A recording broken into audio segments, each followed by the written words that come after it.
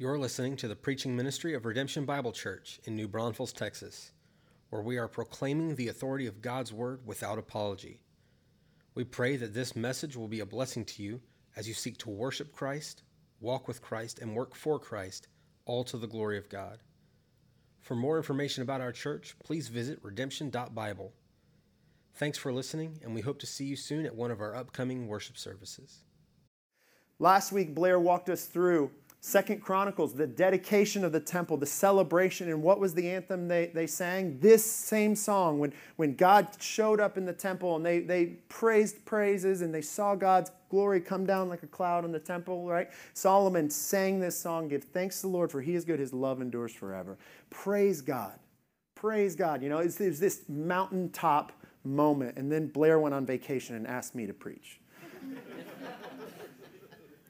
We're going to talk about, we're in the book of Jeremiah. So if you want, start looking in your Bibles for the book of Jeremiah. We're going to talk about and see God's goodness prophesied even in desolation and destruction. Okay? Last week was the mountaintop. This week is the valley, right? So we're going to be in Jeremiah 33, and I want to pause as I know, and I assume, just based off of my years of teaching, based off my years of many conversations with people, this is probably a part of your Bible that you have never read, if not frequently avoid or try to avoid. This is a part, you can't say this is where Bible reading plans go to die, because that's Leviticus. People don't usually make it all the way to Jeremiah, right? If you made it to Jeremiah, way to go, way to go. So I understand this is a book that you may not be super familiar with, and I want to encourage you with this. That's okay. I tell people all the time, that's okay you're not familiar. Guess what? This is a good day to grow a little bit more. Just learn a little bit more. And I'm going to go into teacher mode in a minute and try to teach you a little bit about Jeremiah. And if you don't remember any of the points, that's okay.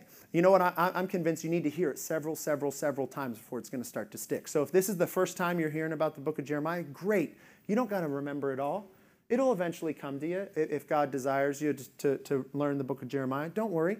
The good news is, too, there's always other people, smarter people, who have already written stuff down, and you can reread their work. So you don't have to have it all memorized.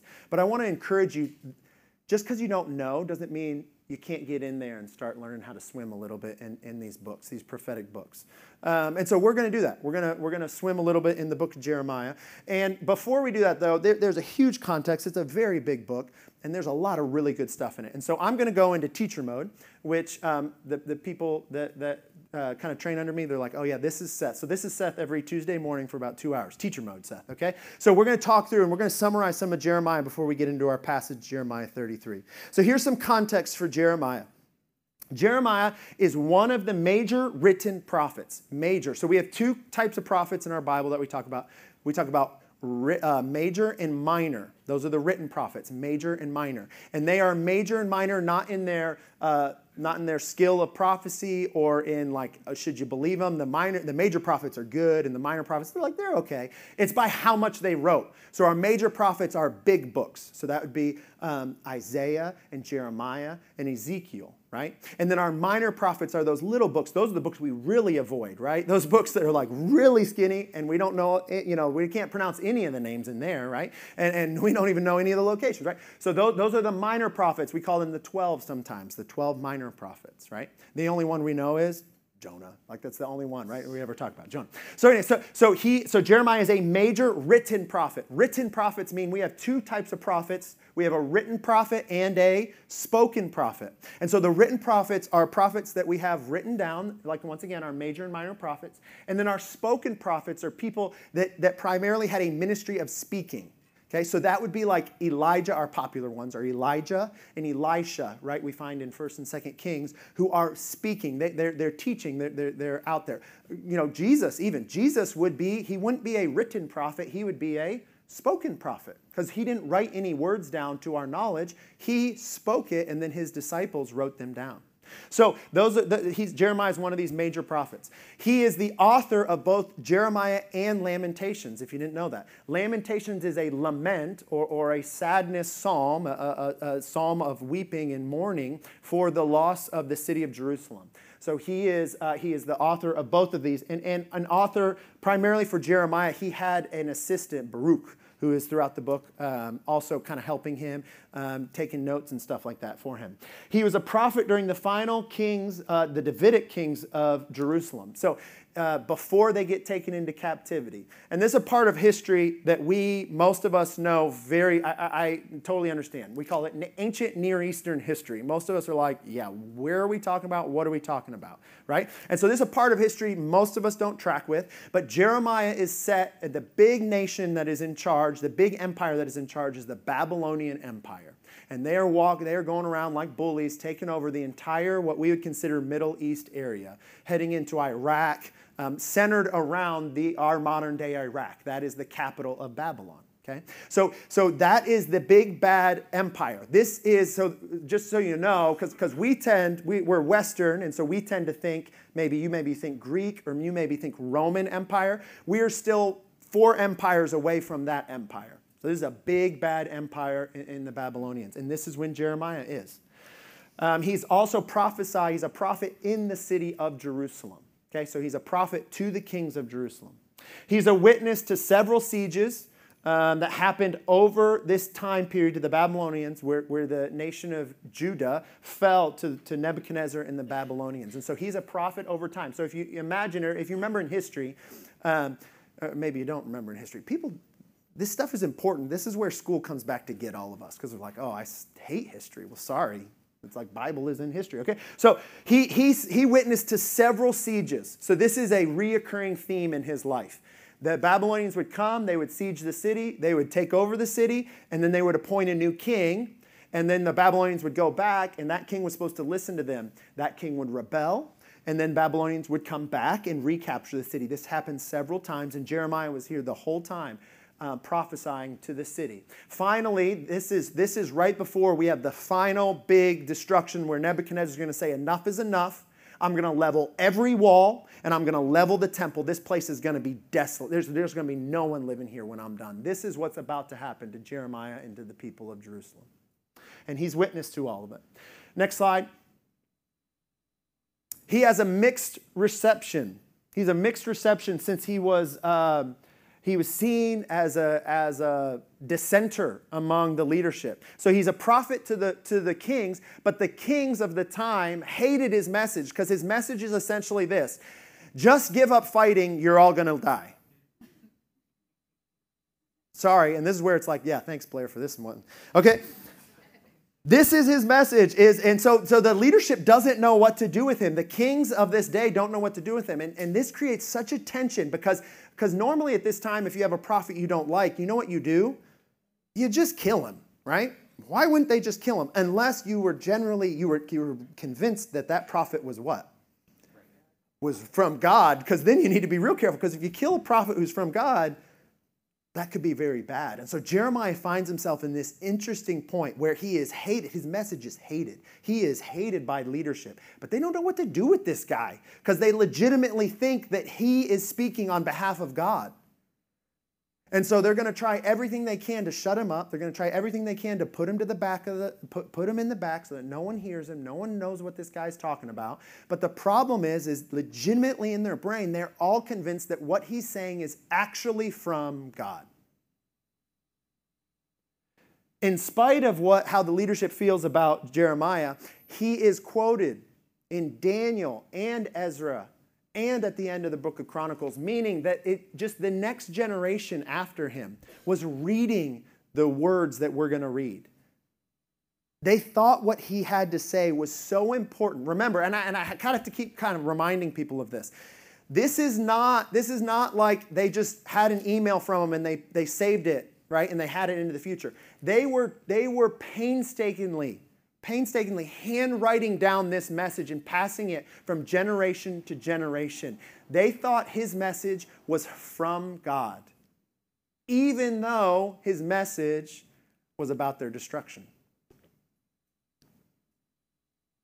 Generally, so he like I said, he's generally prophesying the destruction of Jerusalem. But sprinkled throughout, we get some unbelievable passages of grace and hope and of the future that we cling to, that we memorize. And this is where we find ourselves. We're kind of in the middle of the book. Jeremiah 29, so kind of coming up to where we're at in Jeremiah 33. Jeremiah 29, right, is our popular Hobby Lobby passage, right? I literally just looked, I went to Hobby Lobby online, typed in Jeremiah 29. There it is. Magnets and, all sorts of stuff. And I'm just like, do you even know what this book is about? This guy's in the middle of a siege, And it's like, but you know the plans you have for me, Lord. Can you imagine? I mean, Jeremiah is not in Hobby Lobby writing that passage, okay? Anyways, that's a soapbox for me. So that's 29. That's the 70 years that the people will be in exile for 70 years. Jeremiah 29. Jeremiah, and then we get to 31. 31, if you have not read, if you're going, I don't know anything about Jeremiah, 29 is fine. 31, read 31, verse 27 through 40. Read it. It's the new covenant.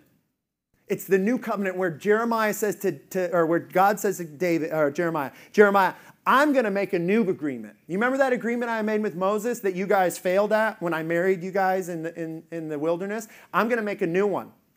That's the new covenant that we celebrate when? During we call communion, right? Right? When Jesus was betrayed, he says, I'm going to make a new covenant with you guys. You know what that new covenant is in the Old Testament? It's Jeremiah 31. So in Jeremiah 31, he says, I'm going to make a new agreement. So please read that passage if you get time in Jeremiah 31. So that's in this section. Then Jeremiah 32, it's this interesting part where Jeremiah gets arrested. He gets thrown in prison by the king for these terrible prophecies that the city's going to fall. And the king says, that's it, you're going to prison. And so Jeremiah is hanging out in prison in a besieged city, which is pretty low on the low, right? And God comes to him in 32, and God gives him this prophecy, a prophecy he gives in 32. He actually gives him a sign and a prophecy. The sign is that he gives Jeremiah, this land, I'm going to bring restoration. You can count on it. Go buy some land because it's a great investment, right? Which is crazy. It's like go buying some land in East, Ukraine. This is a great investment. No, this is a war zone, right? That's the promise that God said. That's the sign. And then he gives him a promise. And then chapter 33, guess what? God repeats that promise again. He tells him again, Jeremiah, let me tell you something. And so that's where we find ourselves heading in. Heading into this promise. And one of the ideas, let's read it, Jeremiah 33. We're going to read the whole thing, mostly just because it's good.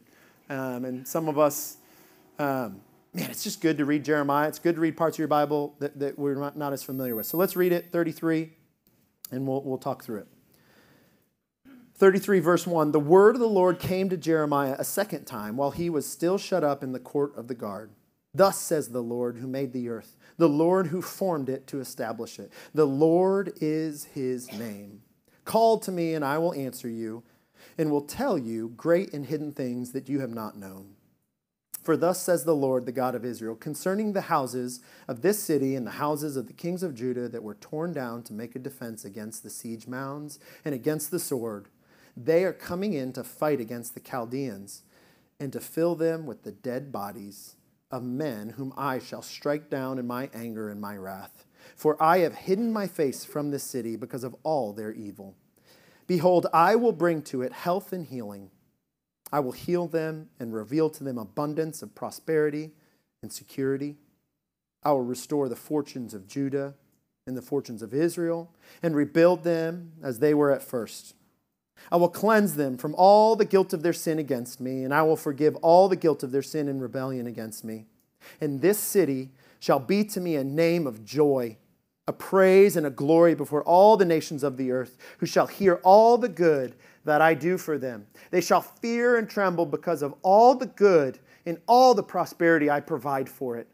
Thus says the Lord, in this place of which you say, it is a waste without man or beast, in the cities of Judah and the streets of Jerusalem that are desolate, without man or inhabitant or beast, there shall be heard again the voice of mirth and the voice of gladness. the voice of the bridegroom and the voice of the bride, the voices of those who sing as they bring thank offerings to the house of the Lord.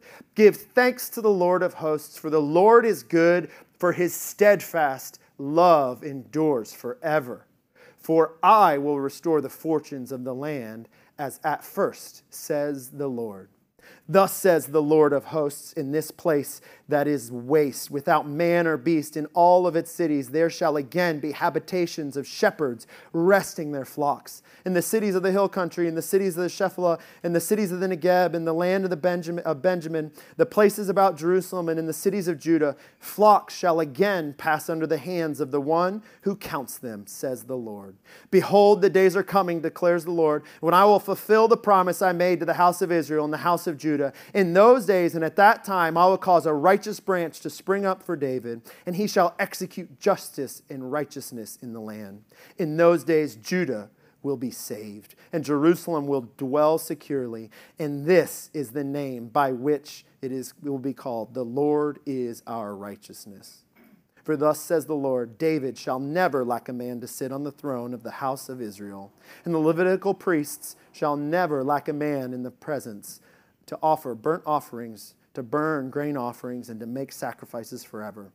The word of the Lord came to Jeremiah. Thus says the Lord, if you can break my covenant with the day and my covenant with the night, so that day and night will not come at their appointed time, then also my covenant with David, my servant, will be broken, so that he shall not have a son to reign on his throne. And my covenant with the Levitical priests, my ministers. As the host of heaven cannot be numbered, and the sand of the sea cannot be measured, so I will multiply the offspring of David, my servant, and the Levitical priests who minister to me. The word of the Lord came to Jeremiah. Have you not observed that these people are saying, the Lord has rejected the two clans that he chose? Thus they have despised my people, so that they are no longer a nation in their sight. Thus says the Lord, if I have not established my covenant with day and night, in the fixed order of heaven and earth, then I will reject the offspring of Jacob and David my servant, and will not choose one of his offspring to rule over the offspring of Abraham, Isaac, and Jacob. For I will restore their fortunes and will have mercy on them. I know it's a long passage, but boy, there's a lot there. So we're going to walk through, and the main idea we're going to focus on here is God's goodness can and will overcome the darkest despair. God's goodness can overcome the darkest despair. So we're just going to take that prophecy that he received, and we're going to walk through verse by verse and kind of comb through and see how we see this theme. The first one, notice as he begins, the Creator God speaks. So we get verse 1 talking about basically reminding us Jeremiah's in prison yet again. So he's in prison still, and God comes with another message. Okay, he comes with another message for him in prison while he's locked up by the king and the guard.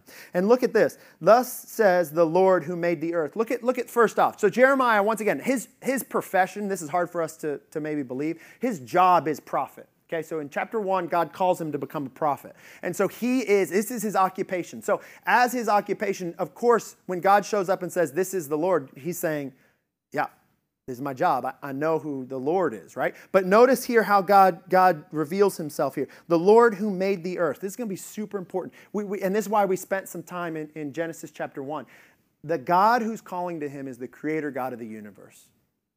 And I'm going to be honest, there was times in my life where I'm just like, yeah, of course we know that. But the more I come to realize, the more I'm coming to go, this is really, really, really important and really significant in our lives. Guys, we do not serve a God who is just powerful.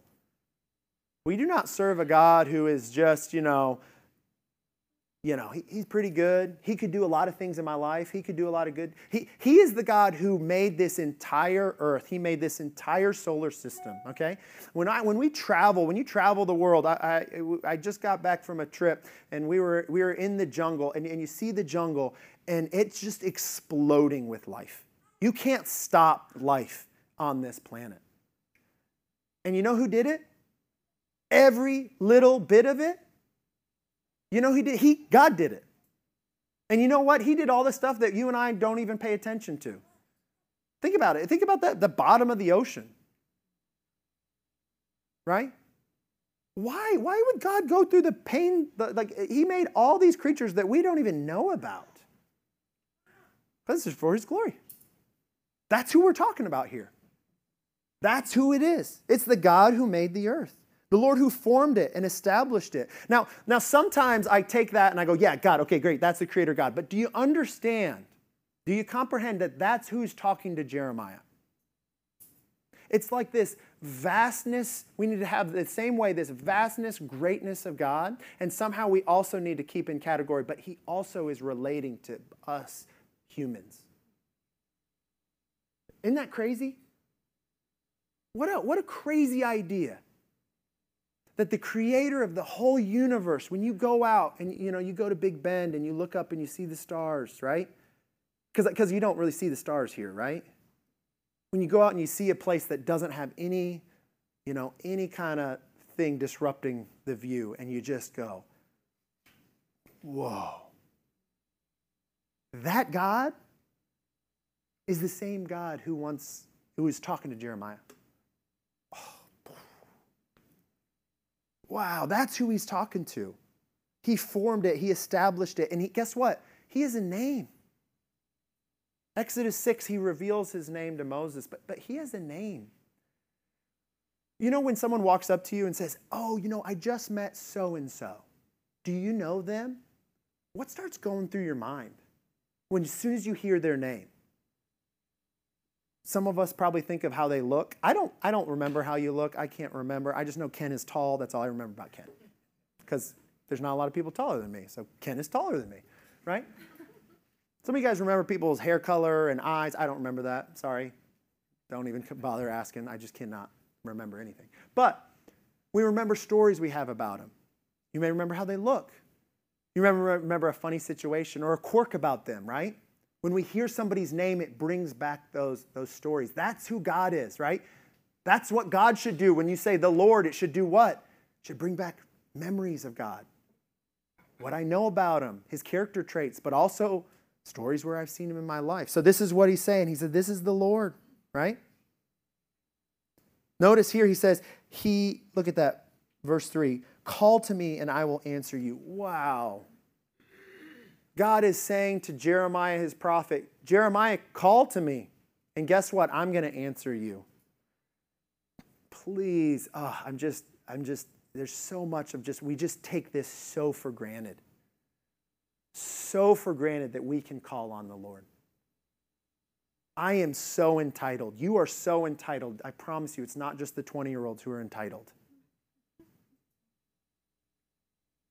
We all take this for granted. If we didn't, we'd be spending a lot more time calling upon the name of the Lord. He says He's going to answer you, and He will tell you great and hidden. He's going to tell Jeremiah great and hidden things that he has not known. Man, whoa, he's entered into a conversation. And this is his job, so he's done this many times before. But notice God's reinforcing this. Who is Jeremiah talking to? He's talking to the Creator God. Do you realize that that's who you're talking to when you spend time in prayer? When we did worship today, is it just, oh, these are nice songs? Or is it going, okay, this is the Creator God. And I'm not telling you out of this like, I do the same too. Thinking about my coffee in the morning. I'm thinking about what happens in the afternoon instead of just going, I am here to enter into the presence of the Creator God and to give Him honor and glory and prayer and my attention and devotion. Do you realize that, or have you grown cold-hearted? Or worse, lukewarm? So the Creator God speaks. Part 2, this is the hard one. There it is. Darkness, despair, and destruction will come. This is the one that's like, oh, how are we going to get through this part? Darkness, destruction, and despair will come. Did you guys notice that in verse 4? God is going to, He's got hope for Jeremiah, but notice He's going to hold it in tension with the reality of the situation. The reality of the situation is in verse 4. Remember, look here. For thus says the Lord, the God of Israel, concerning the houses of this city and the houses of the kings of Judah that were torn down to make a defense against the siege mounds and against the sword. So what does that say? That says that right now in the city, what they've been doing currently is they are taking every resource they have available in order to bolster the defenses against the Chaldeans or against the Babylonians, right? So they are ransacking all of the kings, anybody who has anything left, which is the royalty. They are taking all of their stuff and using it in order as defenses against the coming onslaught of the Babylonians. And God says, yep, you know that. I know that's what you're doing. He says they're coming in to fight against the Chaldeans and to fill them with dead bodies of men whom I shall strike down. What does this mean? Dead bodies are around, and they're only in Jeremiah's mind and in God's mind, only more are coming. This is death and destruction. This is brutal warfare. And I want, I think sometimes we can kind of transition and just kind of go, yeah, when you have darkness and hard spots, and we will get there, right? That we will get there. But let's sit for a moment where Jeremiah is. He is in a prison in a besieged city. These aren't figurative dead bodies around him. These are literal dead bodies around him. This is dark. And now I say that to say, too, I know in a room, and I know some stories, some of you have been through war. And it is dark. And I can't even begin to pretend to know what it's like. One of the things I love about the Bible is that God's prophet is right here. He's not like me saying, oh, can you imagine? He is in the thick of the thick of the thick. And he is making this prophecy. He, even though he is in the middle of a prison, in the middle of a falling city, surrounded by nothing but despair and hopelessness, he is still convinced of God's goodness.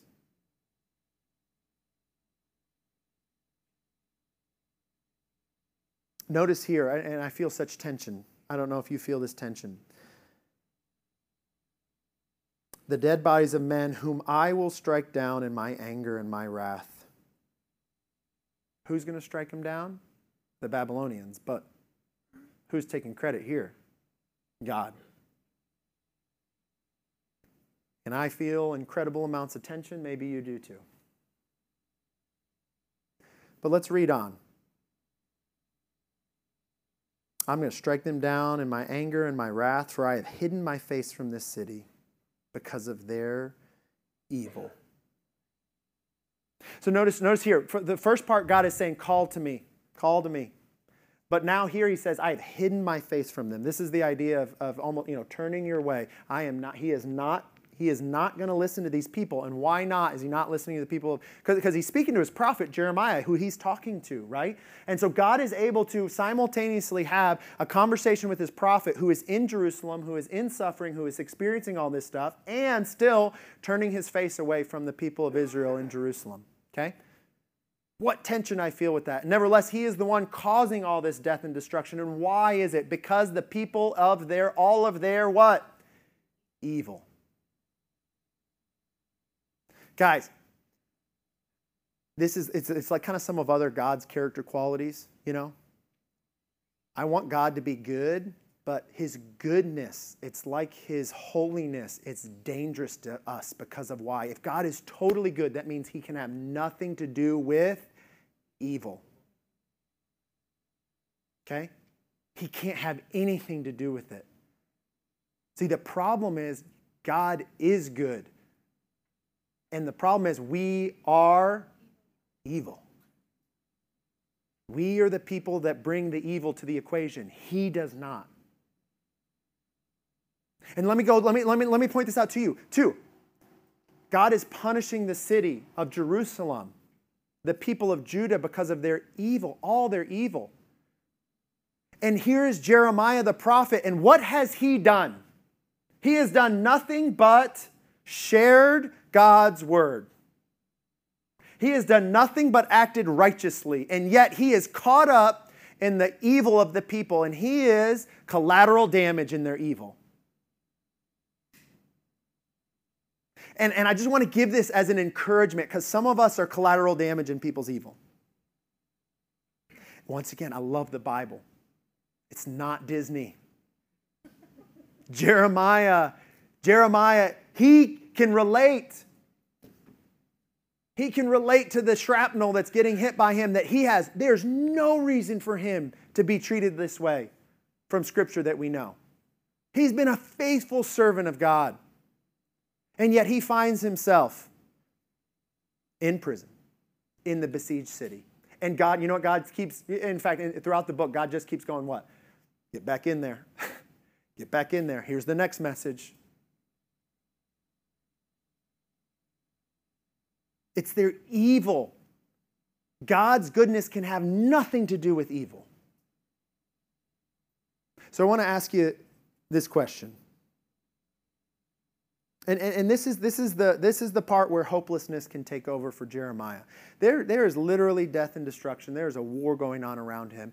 And this could easily tip him over into hopelessness. How could God ever do something good when it's as dark as it is for Jeremiah's perspective?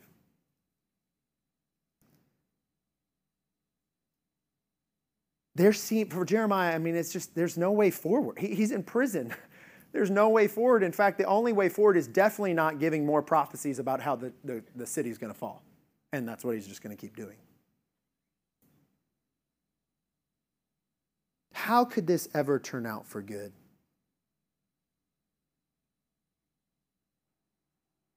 Let me ask you this question in your life. What do we do when we find ourselves in darkness, despair, and destruction?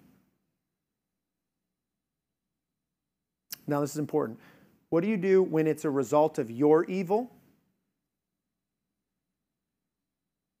And then what do you do when it's a result of someone else's evil?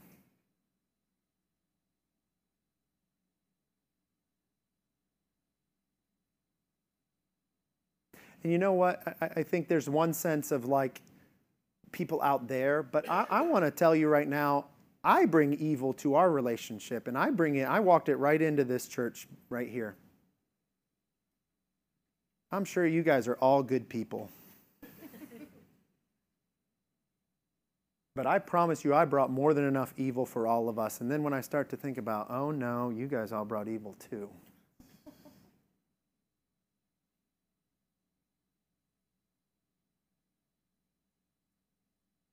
And there's a certain humbling reality of that, right?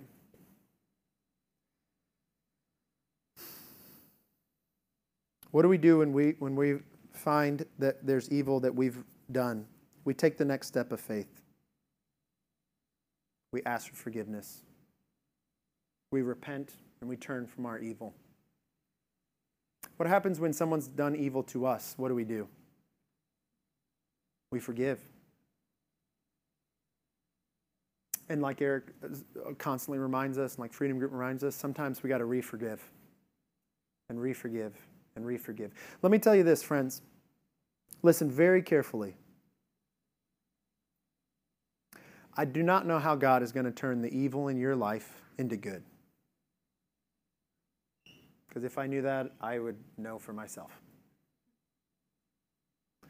Some of you guys are like me, and it's going to take a miracle to transform the evil in your life into good. Guess what? Our God does miracles. I and you are not the miracle makers. He is. So what do? We take the next step of faith. And we trust that the good God who does miracles, will do a miracle. And it may not be in our lifetime.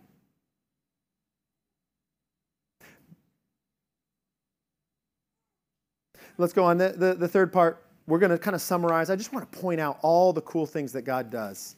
God is good and He will keep His promises. Did you guys notice here? Let's look at the promises that God makes. He promises health and healing in verse 6, prosperity and security in verse 6, restoration in verse 7, rebuilding in verse 7, cleansing in verse 8, forgiveness in verse 8, acclaim in the world in verse 9, singing in happy voices in verse 11, thank offerings, as we saw from our kind of theme verse for this theme. Cities will be restored. Shepherds will get to do their jobs again and just kind of roam the fields because there's no opposing army out there to destroy them, right? There will be a fulfillment of the covenant, the promises that God made to David and to Aaron, and that covenant being a new branch, right? A new branch coming up from the line of David. And that is totally Jesus. He is the new branch that we look at, that we go, He is the fulfillment of this prophecy, right? He is the one who is going to sit on David's throne forever and ever. This is what God's going to do. And you guys see our verse right there in verse 11. Give thanks to the Lord of hosts, for the Lord is good, for His steadfast love endures forever. Remember, so Jeremiah's prophecy is this. I know everything looks lost. I know everything looks dire. And guess what? It is. It will be lost. Like, remember, he's not saying it'll all go up. He's saying death and destruction is coming. You guys are right. It is lost. But guess what? There is hope for a future. Death and destruction. Guys, this is the message of Jesus. Our Savior died. Hope was lost until it wasn't. Until He came back from the dead. This is exactly where Jeremiah is, but his promise and his prophecy is one day people are going to be standing on this property where he's standing in Jerusalem, and they're going to sit down and they're going to look back at all the things and look back at history, and you know what they're going to conclude? Their conclusion is going to be that the Lord is good and His steadfast love endures forever. One musician put it, the end will justify the pain it took to get us here. The end will justify the pain it took to get us here. That's where Jeremiah is. That's where he's sitting. And notice too, guys, we've been talking about being convinced of God's goodness. Look at Jeremiah. If there is a man who should be doubting God's goodness, it's Jeremiah. And yet he is prophesying here, God is good. Yes, destruction is coming. Yes, no, notice that. It's not like this, like God is good, He'll turn it all around. That's not what he's saying, right? I'm not saying that. Your life isn't going to get necessarily better. My life isn't necessarily going to get better. But when we get to the end, when we look back, you know what we will determine? God is good. And we get little stints of that. How many of you guys in your lives, you look back and you've looked at the hard things in your lives, and you look back and if I were to say, hey, I'll take that from you, you would say, no way. No way, because God was good and He pushed me through that, and I grew in intimacy with Him in ways that I never would have if I hadn't have gone through that fire. That's what's going to happen. And this is like a testimony from Jeremiah, encouraging us to remember that God is good. Lastly, God's guarantee. How do you know He's going to do this? Well, guess what? Every day and every night, it's a reminder that God is good. If you can break, do you see that? Did you guys see his example in 19 through 26? If you can break God's agreement He has with the celestial powers out there, with the sun, the moon, and the stars, if you can break it, if you can stop the earth from spinning, and if you can stop it from going around the sun, then you know, okay, God's not good. Ha! Do you see how it ties back into verse 1, verse 2? Do you remember how God started the whole part? That He is the Creator speaking? Now at the end, guess what is affirming His message? Guess what's the proof of purchase for this prophecy? The sun and the moon, the day and the night. You see that? That means it's solid. Right? How many of you set an alarm for the sun to come up in the morning? I don't. How many of us, the night's coming, you know? We can do daylight savings all we want, but it doesn't change. We can have all sorts of things, but the sun, the day and the night comes, whether we want to or not. You know, the encouraging thing, I remember being a new father, and the sun in the morning was like a godsend. Does anybody remember that? When you're like, Man, it's dark and it's 4 or 5. You're like, I have not slept. I don't know how I'm going to survive. And then the sun comes up and it's like, oh, God is good. We made it another night, right? Sorry for you parents who are expecting.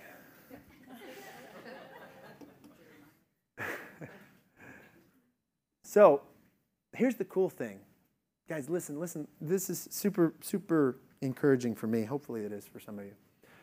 When you see the day and the night,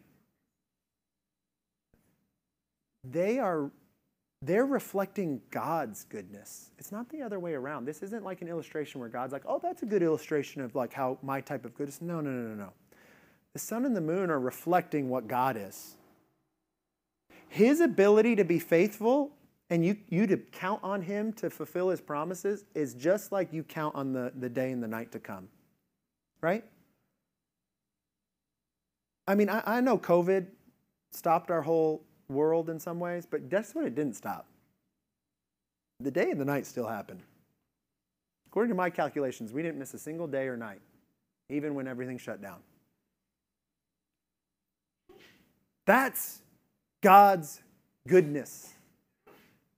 So friends, as you go through this evening, when evening comes, and I can tell you it's going to come pretty confidently. I'll make that prophecy. When evening comes tonight, remember God is good. And when morning comes tomorrow, remember God is good. Now you may not be experiencing, you may find yourself like Jeremiah in a proverbial prison, in a proverbial siege city. But this man was convinced of God's goodness. Let every day be a reminder. Let every night remind us what we've been talking about. Give thanks to the Lord, for He is good, for His steadfast love endures forever. Pray with me. Father, thank you for your goodness. Thank you for your steadfast love. Thank you for the sun and the moon and the stars. Thank you for their reminder to us of your goodness. Lord, I confess that I too often doubt your goodness. Please forgive me. Forgive us for the times that we doubt whether you are truly good. Lord, I confess that my circumstances too often cause me to doubt you. Forgive me. Forgive us. Thank you for Jeremiah. Thank you for his faithfulness. Thank you for your goodness. You love us and you care for us. Thank you for your Son, Jesus. Your ultimate representation of your goodness. The one who is willing to suffer for our sake that we may experience hope. Our hope is not in us, but our hope is in Jesus. Help those of us who are struggling right now with your goodness. I pray that you would bring along brothers and sisters to encourage us. To encourage us and remind us of your goodness, Lord. May your church, may your body proclaim the goodness of you, King Jesus, and proclaim the goodness that will come. We praise you and thank you. In Jesus' name, amen.